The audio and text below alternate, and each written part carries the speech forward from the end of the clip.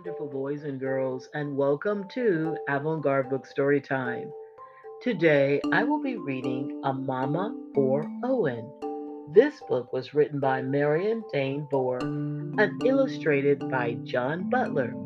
If you have the book, you can follow along. If you don't, it's quite okay. Just get in a comfortable place, get relaxed, and listen quietly to A Mama for Owen. Owen was a very young hippo. He lived with his mother, his father, his aunts, and his cousins in the Sabaki River in Africa.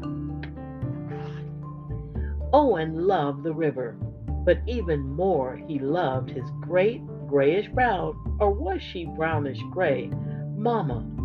Every day Owen and his mama slept together. They swam together. They ate together. Even when Mama left the river to graze in the moonlight, Owen followed close behind her stubby tail. Best of all, Owen loved to play hide and seek. Mama hid and Owen found her.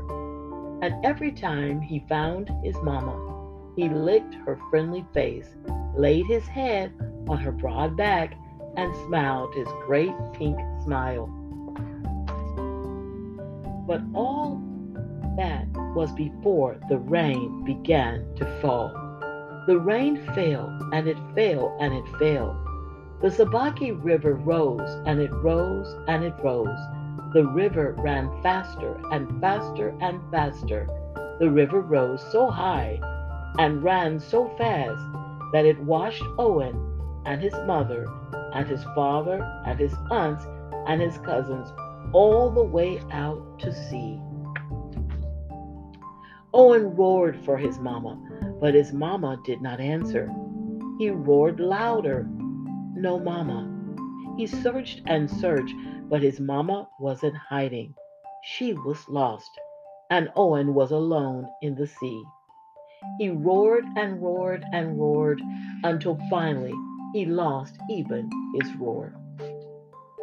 And that was when the great wave came and washed Owen back to shore.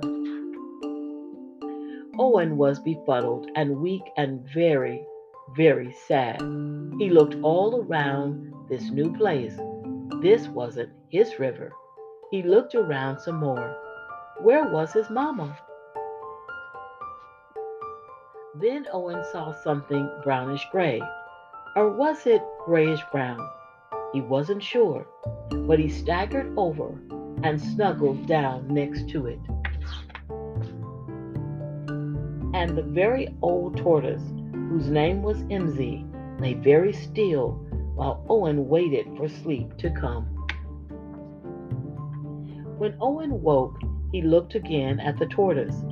Imsy was colored just like his mama. Imsy was large just like his mama.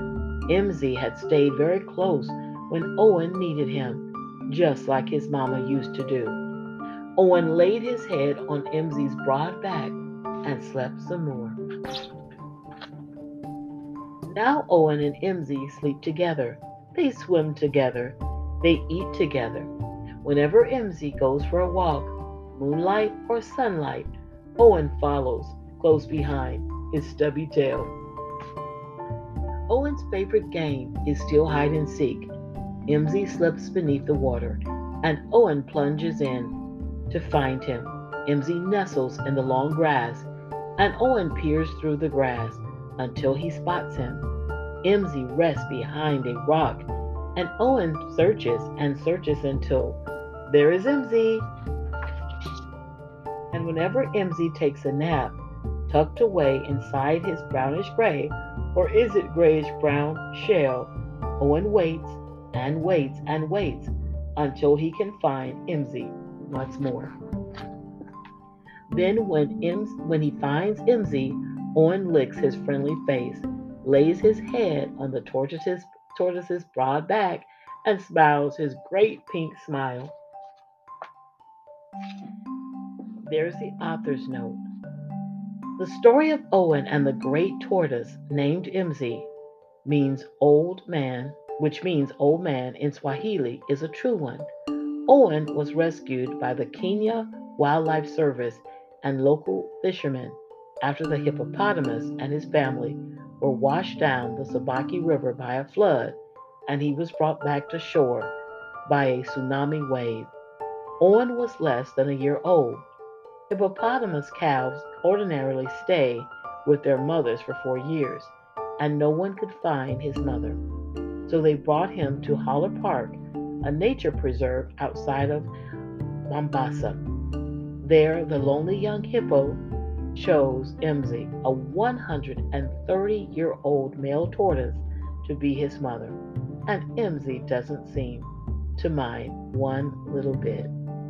Well, boys and girls, that is the end of this beautiful story, A Mama for Owen, written by Marion Dane Bauer and illustrated by John Butler.